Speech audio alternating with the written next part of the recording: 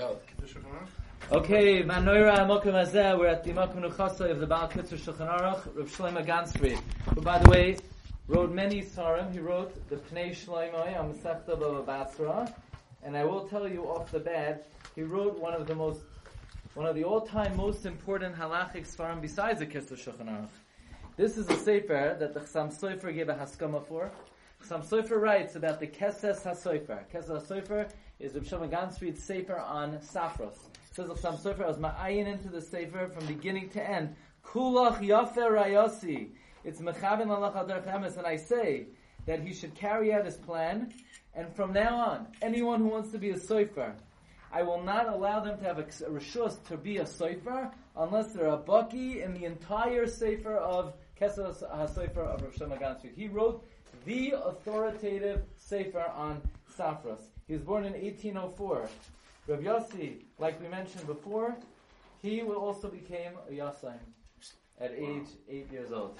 Hafla fella at age 20, the Chassam Sofer says, Harabani, Hamuflag, Hamufla. Chassam Sofer already showered accolades on him at age 20. He became a Yassaim at age 8. His training, his chinuch, was in the charge of Rav Tzvi Hirsch Heller. Who's Rav Tzvi Hirsch Heller? The author of Tiv Gittin. You ever hear this? Tiv Gittin on Dalet Chalkei Shulchan Aruch and on Masechta Chulin. He was the Chavrusa of Tzvi Hirsch Lisker. Here's a picture of Rav Shlomo Gansfried. Here's a picture of Rav Shlomo Gansfried. And he got married and he became a merchant. He sold yayin. He sold wine.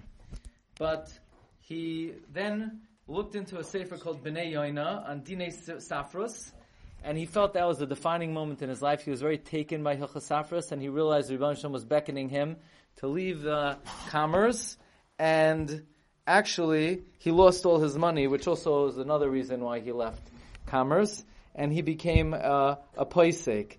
Interestingly, his Rebbe, really, Reb Tzvi Hirsch Charif, encouraged him to go into Psak. So first he was a Rav in Brazovitz. Then he became a Rav in Ungvar. In the Hakdama to the Sefer Shem Salma, his children say that he became like a money changer. Letter after letter after letter came in. He was constantly being Meishav Kahalacha, and unfortunately, Chaval al Hamoin Shuvais, we don't have any of his Shuvais. Now his Hanhagos, he barely spoke Divrei Chulin. He did not say Dvarim B'Telim, did not speak Divrei Chulin. And interestingly, in 1864, he published his magnum opus, the Kitzur Shulchan Aruch, which was revolutionary at the time. Until then, you want to know halacha, you have to know the length and breadth of the Shulchan Aruch. By the way, just as an aside, the Beis Yosef wrote the Shulchan Aruch as a Kitzur. He wrote Beis Yosef on the tour, on the tour. But he said that for those who don't have so much time, they should learn Shulchan Aruch, and you finish it every 30 days. And there was a calendar. He made a calendar. Okay, but the Kitzur Shulchan Aruch shortened it, and he put an ad in the newspaper, in the Hamagid newspaper, and I'm going to read to you his advertisement. Shechiyanu v'kimanu v'higianu lazman hazeh. I finally finished Kitzur Shulchan Aruch, which is a collection of the Dalet Chalkei Shulchan Aruch, and what's needed by every Jew to know, written in an easy and clear language for people in business. They don't have time to ma'ayin in the Shulchan Aruch, and also to train children so that they get accustomed to observing halacha. And the price is 80 tzadi lamed, okay, 80 whatever. And if you want to buy it wholesale, here's the deal: the Kitzur Shulchan Aruch writes, if you want to buy it wholesale, for every 10 books you get one free. You buy 100 books, you get 15 free. That's the original advertisement of the Kitzur Shulchan Aruch. Interestingly, in the Jewish Encyclopedia, in the edition of 2009, up to 2009, 500,000 copies of Kitzur Shulchan Aruch had been sold until that point. Tomorrow night, in the year Taf Reish Mem Vav. So we're talking 1886. How many years ago is that? 135 years ago. Exactly 135 years ago from tomorrow night, he became very ill. He was nafal b'mita, and the weaker he became, the more kedusha you saw on him. He davened with clarity. He made kiddush. he called his children. He said Shema, and the Kehillah said as follows: Ashrecha Rabbeinu Shloima, Gufach Tahar, and his Yatza Nishmascha B'Kedusha V'Tahara. He wrote the following svarim: Kesses HaSofer, a parish on davening. If you ever learned Bava Basra, the Pnei Shloima and Bava Basra, Toras Hazevach and Hilchos Shchita, Lechem the Simla and Hilchos Nida and Mikvais, and Oyale Shem on Shemois Begitin, Shem Salma on Sugyos, and Kitzur Shulchan Aruch.